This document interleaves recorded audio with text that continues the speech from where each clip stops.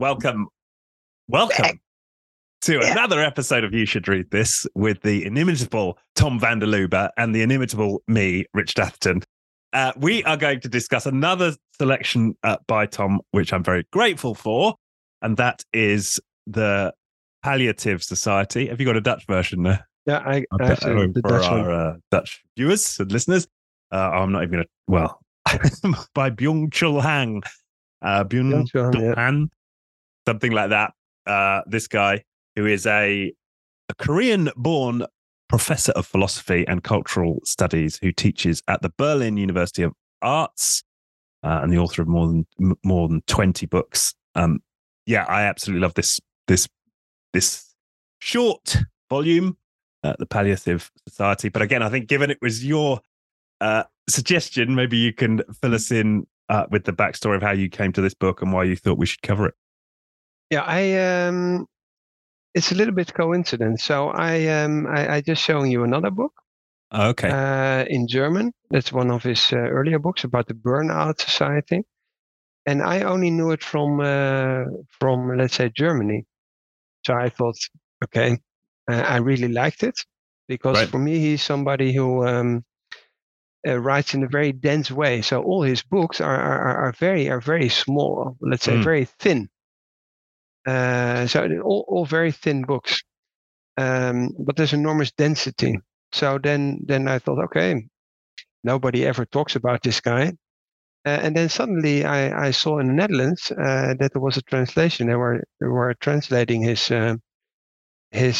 work, and then I reviewed it in Dutch, and I said, okay, it's interesting. And then suddenly I saw him over and over all the place.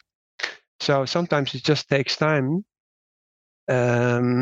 Especially, let's say, German-speaking, let's say, or German literature, when it's not translated, you don't see it. And you only see it in the country itself or in the German-speaking area. But I think he's one of the most interesting people around at the moment. And what I find fascinating is that this guy comes from South Korea and then moves to Germany to study Heidegger, which is, it's like if we would move to South Korea or Japan and move there to study a certain philosopher, and then he becomes a professor of philosophy in Germany, which is already a brilliant starting point. And what I also like is that he writes about topics of our current society, and he puts them in a historical perspective. But he has written an excellent book. It's called Infocracy. It's about our whole data society and our mass surveillance, where he refers to Zuboff, an American professor who is pretty well known. Surveillance Society, she wrote. So he takes the current topics and he connects them in a historical context, and that's why I thought, okay, I choose one book which I think is a topic. It's about pain and suffering, and I think this is the book for Richard. So I'm very curious to hear your takeaways and to discuss the book with you. Well, I mean, as I say just before we came on air, and we'll get into the structure of the book, because I would like the way you sort of paced through the structure and the way it hangs together. This resonated with me at a level that I generally don't find philosophy does. I find philosophy as something to engage in terms of reading something that is intellectually rewarding, but I very rarely read a philosophy book where, like, every other page I'm like, yeah, you said it. That's awesome. Like, that's my experience. But this did. I really felt like this visceral connection to what he's talking about. And driven by the experience I've had of feeling pain and the value it has brought to my life. And again, the point is made in different ways that you cannot experience joy and happiness without experiencing pain. They're these twins that grow up together. And if you leave your ability to experience pain stunted, then you will cap your ability to experience joy. And that has been absolutely my experience. But I've not read any other philosophical work that's that's really gone deep on that point and explored pain. And now I've, of course, now discovered, having read this, that he obviously references a number of other works which deal with pain extensively, it would seem. So perhaps this is a doorway into a whole field of philosophy that perhaps I wasn't aware of before reading this. So that off the bat, that's my my reaction to the book. What's also perhaps interesting to say is that books on philosophy can be very complicated and very difficult to read. So not only the amount of pages, which is, let's say, if he writes a book, it's always less than 100 pages. And this density is still readable. So the opposite is more or less the case. And he also describes this. He says, every sentence I write should stand for itself. So I always said, okay, it's like you're reading, you could quote more or less every second sentence, and you could put the sentence on the wall. And I think I have never seen somebody who does this in such an extreme way. So I mean, I didn't discuss this with him, but what I would be interesting is, does he end up with a lot of more pages, and then he skips and skips and skips, and then at a certain moment, this is the leftover, but there's such a density in what is left over in those 100 pages that you're reading all the time is, oh yes, I could quote this. Yes, I could put this sentence on the wall. And that's something which I never had in such an extreme way, like I have this with his work. And it's not only this book; he does this over and over again. Yeah, I always felt like this ought to be a rule of philosophers. You're not allowed to write books any longer than this. And I think the serious point is this could get to so many more readers in this form than obviously the standard philosophical text. So how should we do this? Should we? Do you want to kind of just step through the outline and the flow of the book? I think I mean we can decide our together, but let's say, I mean, there are, I don't know, 10 chapters or something, and we don't have to cover them all. But it's always pain in connection with something, with truth, or dialectic, or happiness, etc. So I think perhaps you just start by picking, let's say, the first example or sentence or chapter where you really thought, oh, this is really great to share. But I can also start. I think it's the main thing is that he just says, we live in a society where we don't want to deal with pain anymore. We live in a superficial, happy society, and everything should be positive. So this duality of you can't have only the positive side, or you especially need the negative side to value the positive, is something which he puts in a lot of different dimensions in perspective. And he just says, okay, we just try to avoid pain in all kind of different fields, and that's not good, because that's the main essence of being human, which is a good connection to your podcast. Yes, exactly. And right at the top, so his first chapter is algophobia, which is a word I know before, which means fear of pain. And that's his diagnosis, as you say. The line is, today, a universal algophobia rules, a universal fear of pain rules, a generalized fear of pain. The ability to tolerate pain is rapidly diminishing. The consequence of this algophobia is a permanent anesthesia, which I thought was it. Yeah. Okay. Brilliant sentence. Yeah, exactly. You're so right about the waking instruction. I hadn't thought of that, but of course, that is how he can create such a short book, is this dedication to dense sentences that are also accessible, or also highly readable. And then he goes on in the second chapter, I suppose, to lay out a little bit of the history, and talks about previous societies where torture was commonplace, where pain was out in the open. We experienced pain as part of life. And then this movement to discipline, this evolution of society towards a disciplined societies where pain is pushed into the prison system and it's taken out of public view, and the way that we experience pain changes, and it's less it's less evident in day-to-day life. It's less public. And then this evolution from a disciplined society to what he calls the neoliberal performance society that reifies happiness. And there's that pain is inconsistent with performance. And I think, and both of us, of course, work in business, and that's something that's so certainly resonated with me. In a business world obsessed with performance, we don't want to acknowledge pain. We don't want to let the hairs running, right? We don't want to touch into anything that might bring up emotion, that might bring up pain. We just want to focus on performance. We just want to focus on the bottom line. So I like the way he laid that out in that sort of historical context.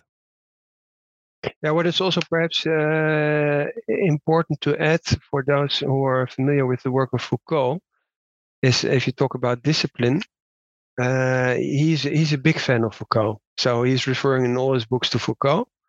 And this whole idea of discipline, just to add something to this, is that, the main thing about Foucault is that he compares, let's say, the prison, but also hospitals and factories and schools.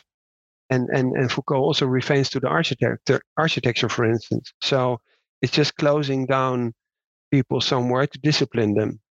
And I think this way of seeing these different time frames, and then if you would say this, I think if you would only take one word for our current society, I think happy or happiness, and happy is for me superficial, it's not fulfillment, because fulfillment has this negative aspect of pain as well. You have to suffer to find fulfillment, but happiness is, let's say, being happy without any negative side of it. So I think this whole idea of happiness or a happy society, or it's all about happiness and about positivity, etc. I think that that's an interesting way of putting this on a historical timeline to compare this with Foucault, for those who are familiar with Foucault.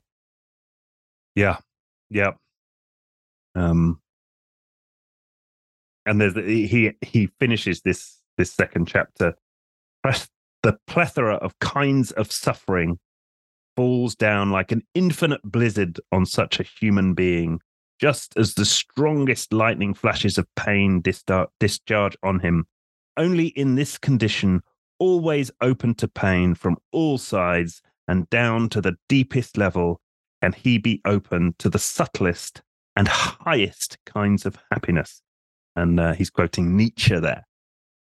Yeah, because Nietzsche always says pain and happiness are brother and sister, twins. Yeah, twins. They grow together. Yeah, so, I love that. And you can't separate them. But you also see it in yin and yang, in the Asian, let's say, societies. That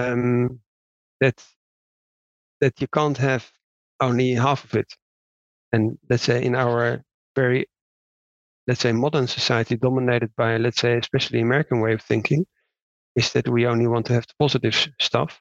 Yeah. And we avoid any way of contradictions, difficulties.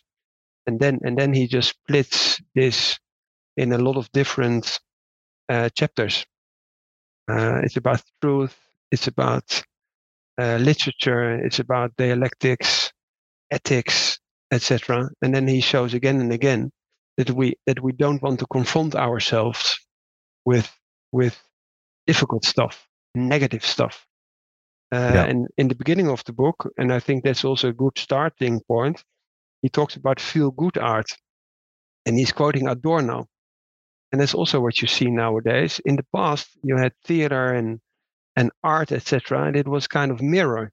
You wanted to be confronted, and you wanted to be, let's say, in a way, also, I wouldn't say left alone with your thoughts, but you would if you go to a theater, you want to be confronted, and you want to get a mirror.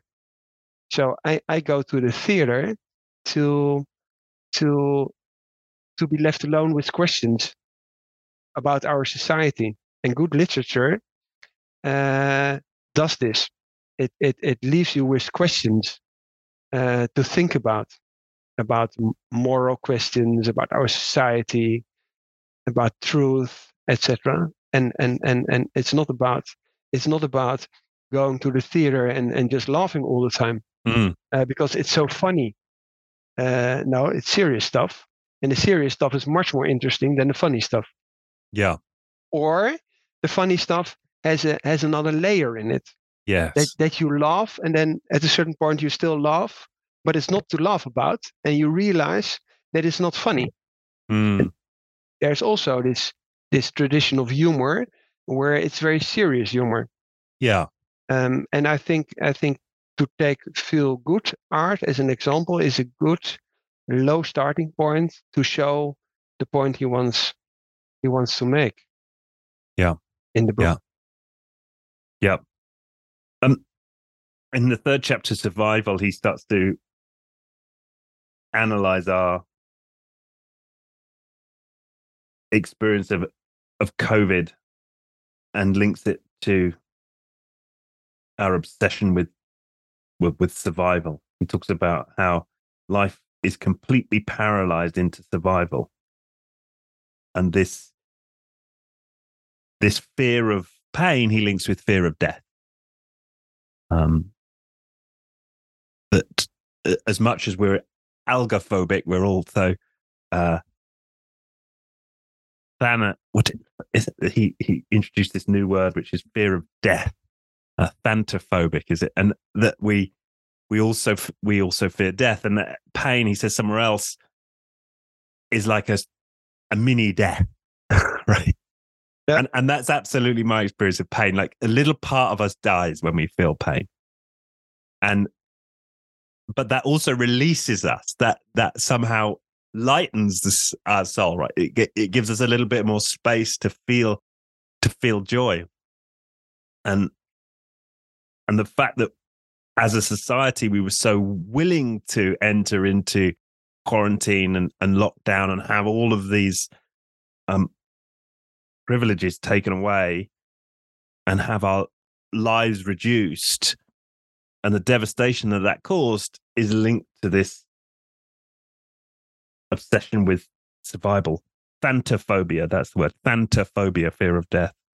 He says algophobia is ultimately thantophobia.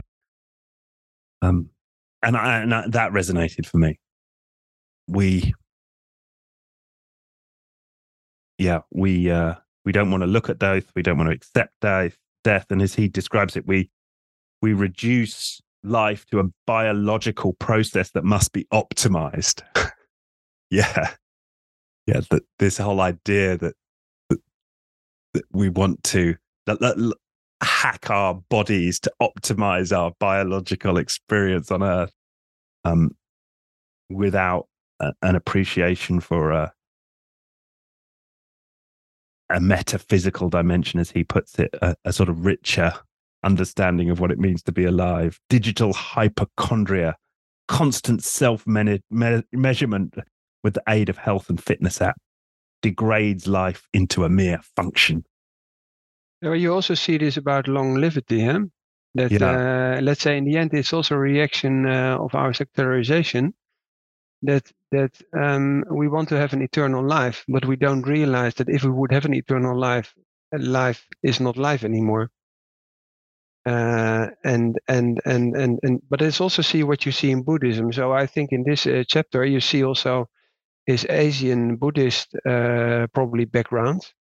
But if you, for instance, read Dalai Lama, etc., this obsession of the Western culture to live in the future all the time, And to try to avoid death means that you're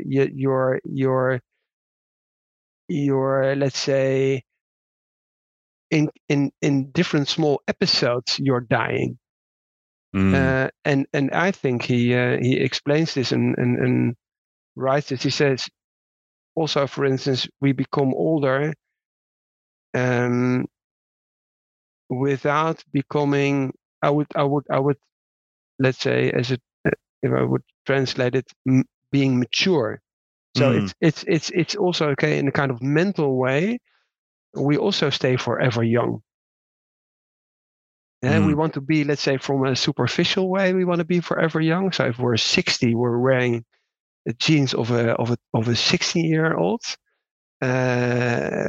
We want to have a skin of a 20-year-old when we're 80, which becomes a little bit ridiculous also if you watch this. So we find it very difficult to become old. And he says, but it has to do that we are not able to finish our lives in a way of finding fulfillment. So this reflection on where is life about, because we push this away. We don't want to be confront ourselves with the end of life. We don't want to be confront ourselves with what is fulfillment, what is another layer. Now we want to be on a superficial happiness level, and we want to stay on the superficial happiness level forever young. So we want to be. We don't want to grow up also in a mental way. Yeah. Which I think he explains in a very good way, and that's also that we push this away. We don't want to talk about this. We want to confront ourselves with this. It's something which we totally neglect. Yeah. And I think you're right to make the link with Buddhism, because, of course, the Buddhists have very strong traditions of talking about death. Yeah.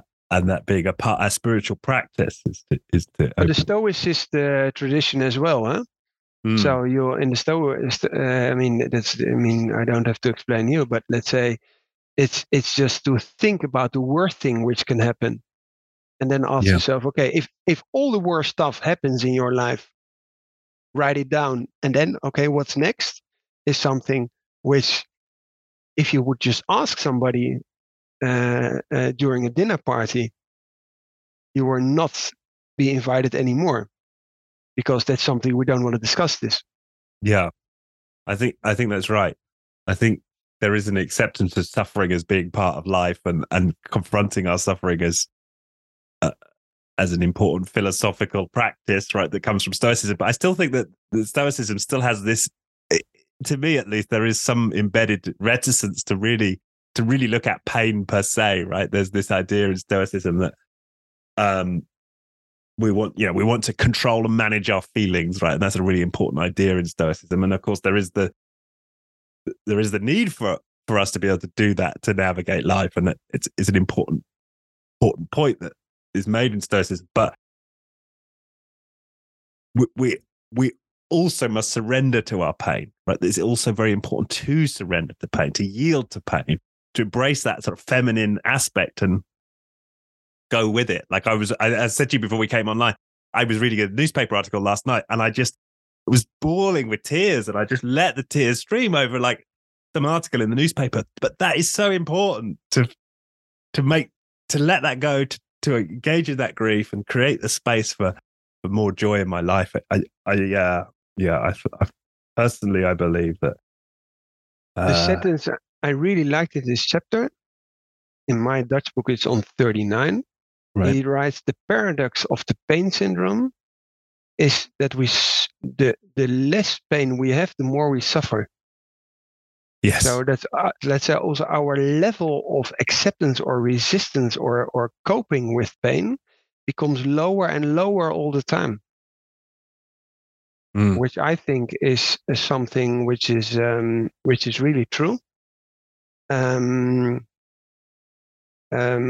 especially in our, let's say, Western world, where we don't really suffer, which doesn't mean that there aren't people suffering. Right. Yeah. Or we have I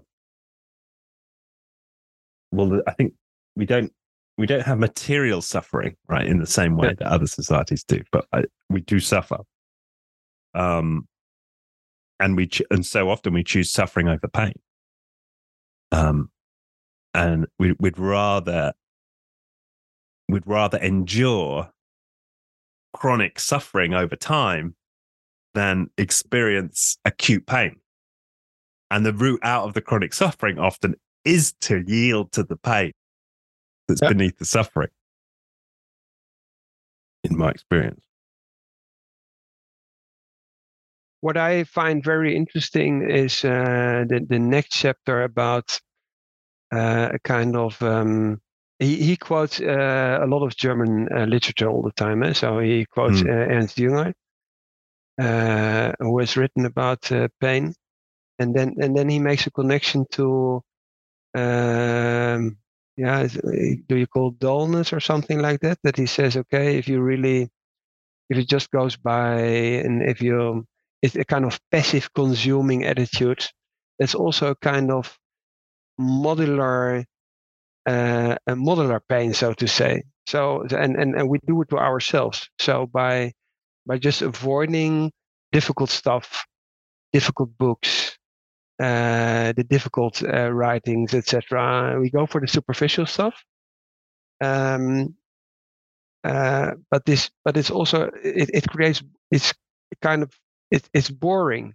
So if you really would ask somebody, and it's also confrontation, you would you see if you would, let's say, I stay with this dinner party, and you would ask somebody, or you meet somebody, we ask, what do you do for work, more or less. So it's about what kind of status do you have, and what's the last thing you bought, and what's your last holiday. This is the kind of discussion we have, and it's common ground. It's a kind of small talk. If you would just enter at a dinner party and say, okay, what's the last philosophical book you read? Yeah. Which really impressed you? I would say, hey, what are you doing here? Yeah. So which I mean, I don't want to say that if you join a dinner party and you are a guest, that's the starter. That should be the starter, but it's still also a question: where do these really profound discussions take place, or do they take place at all, or did we skip them? Mm. So Yeah. what is the superficial stuff we spend our time with, and what's the profound stuff? What are the really good conversations we remember? Yeah. And I mean, when are conversations really interesting? Often when you have opposite opinions, when there is an acceptance for the person, but you have a lively discussion, doesn't matter on what topic. That's interesting. And then you have to work on the discussion because somebody is challenging you. Yeah.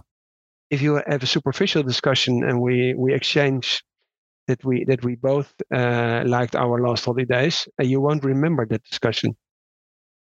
Yeah. No, that's right. And I'm not sure exactly which chapter it's in, but he talks about the likability that we create. That everything's about whether we like it. You know, we've reduced society to expressing our like, and we want everything to be likable, right? And I think that, and capitalism is a big driving force of that, as I see it. You know, we want to make everything likable and as unoffensive as possible. And you now see that in social media. You know, we cancel people who cause too much outrage and pain for people. We create feeds that just present us with information that we like. We live in these likable bubbles, right? And and that bleeds over into personal lives. We seem to, well, it's back to the same point. We have less tolerance for pain in general, and we have less tolerance for pain in conversation. And it is painful to be confronted with a belief that differs to our own, that cuts to the heart of our values in a way that we find difficult to accept. Those are painful experiences, and the digital realms that we inhabit especially anesthetize us to pain, which of course is where he started in the first chapter. Yeah, there's also this whole idea of the echo chamber. Huh? You're in a kind of echo chamber, and you have the algorithm and social media. But we do this also in normal society. So we don't want to be confronted with people who have a different opinion, but we meet people with the same opinion. I mean, if you also see, let's say, the political development in the US. In the past, let's say it was not a problem to have another political color. So Democrats and Republicans in the same family discuss topics, and that was okay. And then you have this kind of polarization going on. And at a certain time in families, people don't talk. If you're a Republican, you don't talk to somebody who's a Democrat anymore. And that's on the political field. But if he, for instance, in the chapter "Pain as Truth," he says, and that's also an excellent quote to my point of view. Truth means that there's pain inside, because the truth has this aspect of pain, because it's confronting. But it's also confronting, or it's if you tell somebody something that can be very confronting, but it also can be a starting point for a discussion. Yeah. And it also has to do with, for instance, and he dives, to put it very personal. He's quoting an Alain Badiou, and it's a commercial, and it says about love. It says about dating sites, you can fall in love without pain. Right. But I mean, that's classical. I mean, it's a very classical topic, that pain, or that love always has this duality of suffering, because somebody doesn't love you, you love, and then you suffer and you cry as a teenager. It's a romanticism, etc. But now we want to fall in love, but we don't want to be neglected. We don't want to have the answer, no, I don't love you. But that's where literature comes from. About suffering, about a writer who says, oh, I love this woman, is this, but she doesn't love me. And you can't have it. And then he says, without pain, we have never loved or ever lived, which is in a way also true. So the more you have suffered, the more you value life. Topic we also often see in literature, that people who suffer enormously, take Viktor Frankl as an example, in surviving the concentration camps, this energy and this will to live would have been a totally different context without this concentration camp. Yeah. I mean, that's an extreme example, which doesn't mean you should apply to be in a concentration camp or be jealous of Viktor Frankl, but Viktor Frankl wouldn't be the person he has become without this experience he describes about the concentration camp. It's an extreme example, but it's about love. I think is a very good example. Everybody really has experienced him or herself in his own life. Yeah,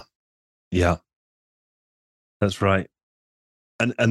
And we don't get rejection in the same way, right? In the digital realm, right? We're just ghosted. We just don't hear from that person. They don't say, we swipe. I mean, Tinder apps, etc. It's not like we go to the dance, we ask the girl, and the girl says no, and we feel the pain of it. It's like the girl doesn't respond, so I'll just keep swiping, right? Or in our, I don't know. I mean, it depends on your kind of relationship.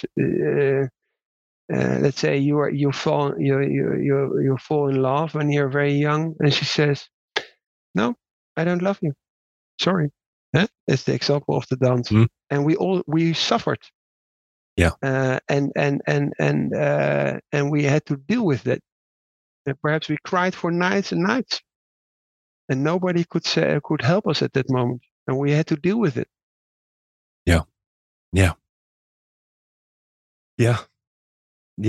And there's not a dozen other girls on our phone we can console ourselves with. And, yeah, right. It's a different world. He also the other point that's made in this chapter. I think we're on the same chapter. This is the poetics of pain. This link with healing. Pain causes the mind to erect a healing, livable counterworld in which everything appears in a new, seductive light. The tremendous tension imparted to the intellect by its desire to oppose and counter pain makes him see everything he now beholds in a new light. And the unspeakable stimulus which any new light imparts to things is often sufficiently powerful to deny all temptation to self-destruction and to make continuing to live seem to the sufferer extremely desirable. Pain enlivens the imagination. For Nietzsche, art is a saving sorceress with the power to heal and can spirit away that is unbearable and terrifying about existence. So they're starting he starts to draw out this link between pain and healing. But also the ability. Well, sorry, go on. No, it's I'm in the same chapter, because I think it's also interesting to make the link to where you still see this works. I mean, he's talking about Schubert and the songs of Schubert, but I don't know if people are familiar with this and the Winterreise. But let's say if you just take contemporary music, and if you talk about love songs or suffering or losing somebody, and if you talk about great hits, then there often is something where people suffer, and have lost somebody, and then great songs are written. If you just write about just, let's say, watching the sky and writing about nature, that also can be an excellent song. But there are a lot of literature and songs where people are angry or feel pain or injustice, etc. And then great music is written. And if nothing would happen in the life of this musician, if they wouldn't suffer from injustice or pain, those songs wouldn't be written. So I mean, he is the one who takes the classical examples, and Kafka and Schubert. It's very German focused, but just take modern pop music as a very good example. Yeah, and this is it sort of echoes what we were saying earlier, that the importance of art having this component of pain, and it's art allowing us to access our pain that provides us with healing. Great art is healing. And he says later in this chapter, within the palliative society, pain is not a navigable river, not a narrative flow leading man down to the sea, but a dead-end street. That made a lot of sense to me.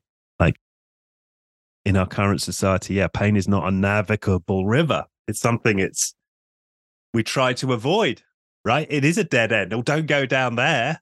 Stay away from there. That's a dead end. Rather than pain being part of the flow of life, being part of the river we're all in. Just and let it flow, or let it lean into it, or embrace it instead of running away from it. And so what he also says is in this chapter about dialectic. I don't know if I pronounced correctly. Hegel dialectic. He says, okay, the pain is the motor, is the engine of the dialectic development of the brain or of your thinking. And that's, I think, something which we also already all have experienced, that if you walk away from it, it doesn't solve it. It doesn't solve your problems. You have to accept it. You have to let it go. You have to confront yourself with it. You have to take time. And I mean, you can put it in a kind of cupboard for yourself, a kind of mental game. But the question is, okay, how do I react to what happens in my life? Can I deal with this?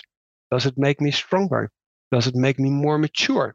Does it develop my way of thinking? Does it develop my maturity, or do I run away from it? And do I stay forever young and immature? Yeah. That's right. And something he doesn't touch on, but I think is an important aspect here is this idea of embodiment. Because at least for me, pain is something I experience in my body, in my whole body. And I think he doesn't touch on this, but for me, that it feels like that's another trend that's part of what we're talking about here. Part of the palliative society is a disembodied society. It's a society where we're in our heads, right? Everything is a mental activity, and we're not encouraged to feel into our bodies, to connect into our bodies, and that's where the pain is. Yeah, he writes about it. He says we don't touch each other anymore. Ah, okay, he does write about it. Yeah. Okay. So I don't know. I think it's ontology of pain or something, or no, ethics of pain. And he says the other becomes an object. The other disappears. Closeness means, and there's also this framing of COVID, where we have this idea of social distancing. So, which is interesting, because if you have this let's say religious tradition, or if you take lepra of Mother Teresa, or caring about the people who suffer, these were the monasteries, etc., and the hospitals with the religious background, where the door was always open. They didn't say, no, we don't want you. Right. We keep social distance. So that's also something we push people away. We're not embracing people in our society and touch them. Yep. Which Mother Teresa did, and said, "I know, I care for the people who have lepra. I get them from the streets." And that's the opposite of social distancing. Yeah. And that's what he describes. So he says it becomes also in that way a kind of artificial distant society. And he says the empathy goes away. It's a kind of voyeuristic, I don't know if it's a right word for this, pleasure to see the suffering of others is perhaps not enough to understand this diminishing of the empathy, but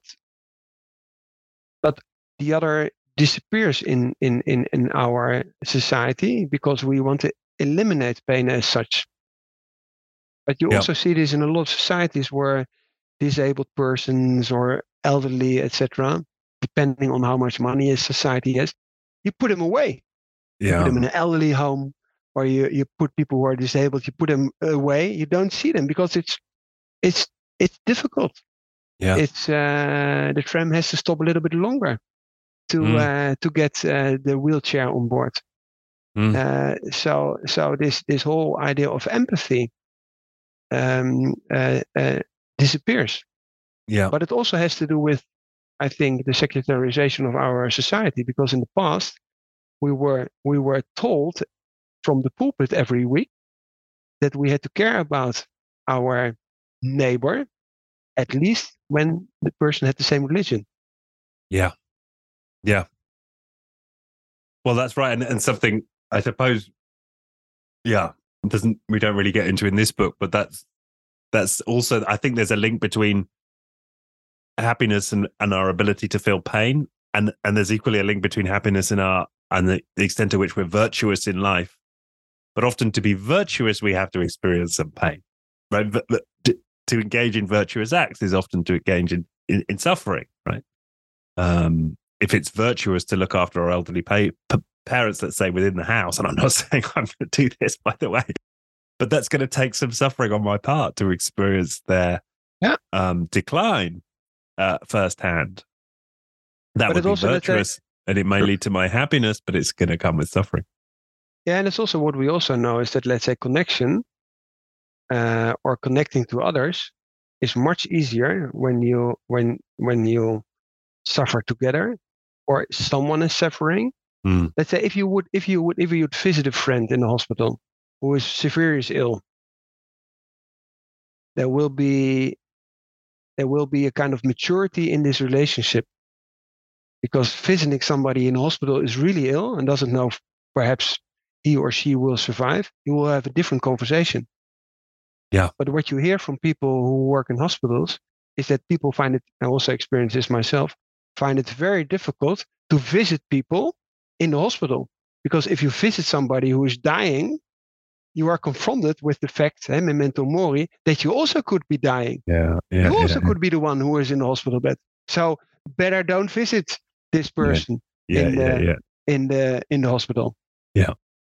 But if we really want to connect, then we should be there in friendships when friends are suffering, when they are in divorce, when they have problems with their children, when they have other shit in their lives. Then we should connect with them and call them and say, "Hey, Richard, how are you?" But it's difficult because it confronts ourselves with that part of life. That's why I always ask, and you see this all the time, and social media also plays a dominant role in that. We're always on the sunny side of life. Yeah. We're always happy, and we only post this kind of impressions when we are happy, which gives us a kind of common understanding that all the others are always happy, and we are the losers who are suffering. Yeah.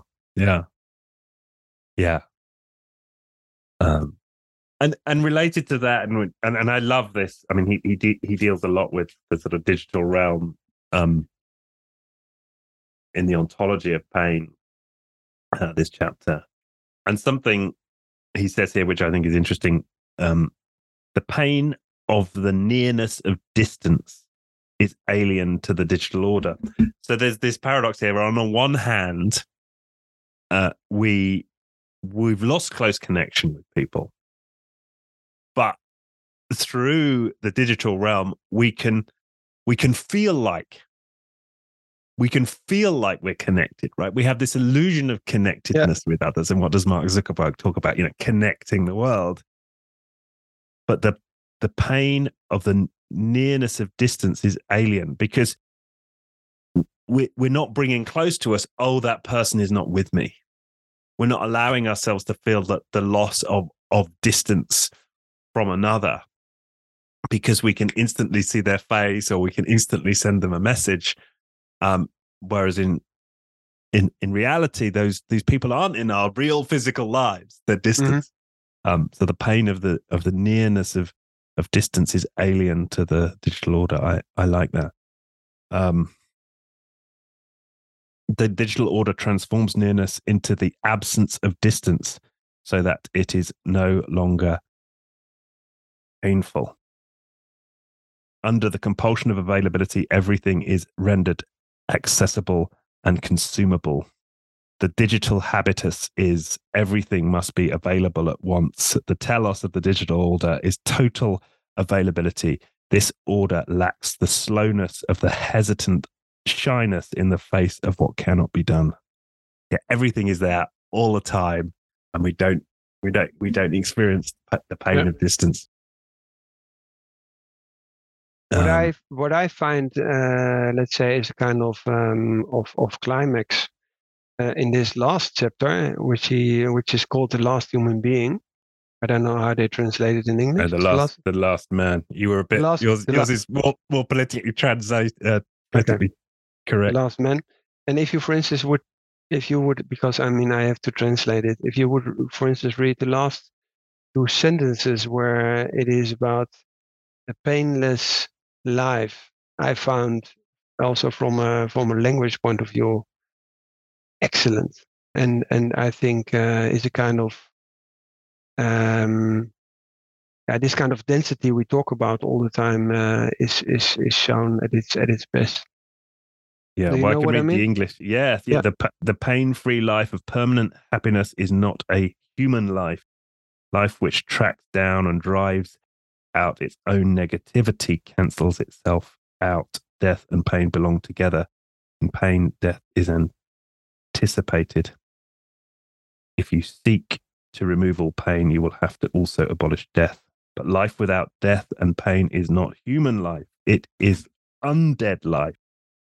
God, and didn't it sort of feel like that at times during the pandemic? It felt like you're walking with the undead. In order to survive, humans are abolishing themselves. They may succeed in becoming immortal, but only at the expense of life itself. Yeah, powerful stuff. And also, I'm always a little bit jealous, I have to say. I have to admit that, for instance, his last sentence, I mean, would I be able to write in this way? I'm not. And we will be immortal, but at the cost of life itself. I mean, it's I find it really amazing. And what's also interesting is that let's say the books he refers to, it's not a lot. It's perhaps also only 100 remarks, but also the tough stuff or the difficult stuff. There's a lot of Heidegger, Jünger, Nietzsche, Adorno, Foucault, but also modern ones like Eva Illouz. I don't know if you know her. No. A professor who teaches, for instance, in Israel, writes about suffering, about love. So it's also an introduction if you really like the stuff. There's enough. There's enough in let's say further reading if you search for the more profound books, so to say. Yeah, and also think, because I've read Heidegger to some degree in the past, and what he does is he brings a modern lens on. So he helped me, I think, to interpret Heidegger, for example. Yeah, it's difficult stuff. So and I mean Heidegger, yeah, even students of philosophy, right, will admit they find Heidegger difficult. So we can review if you want Sign on Sight. It's in the bookshelf here, but let's say I read it in German, and then if I would have to translate it in English, I think I would really reach to my limits.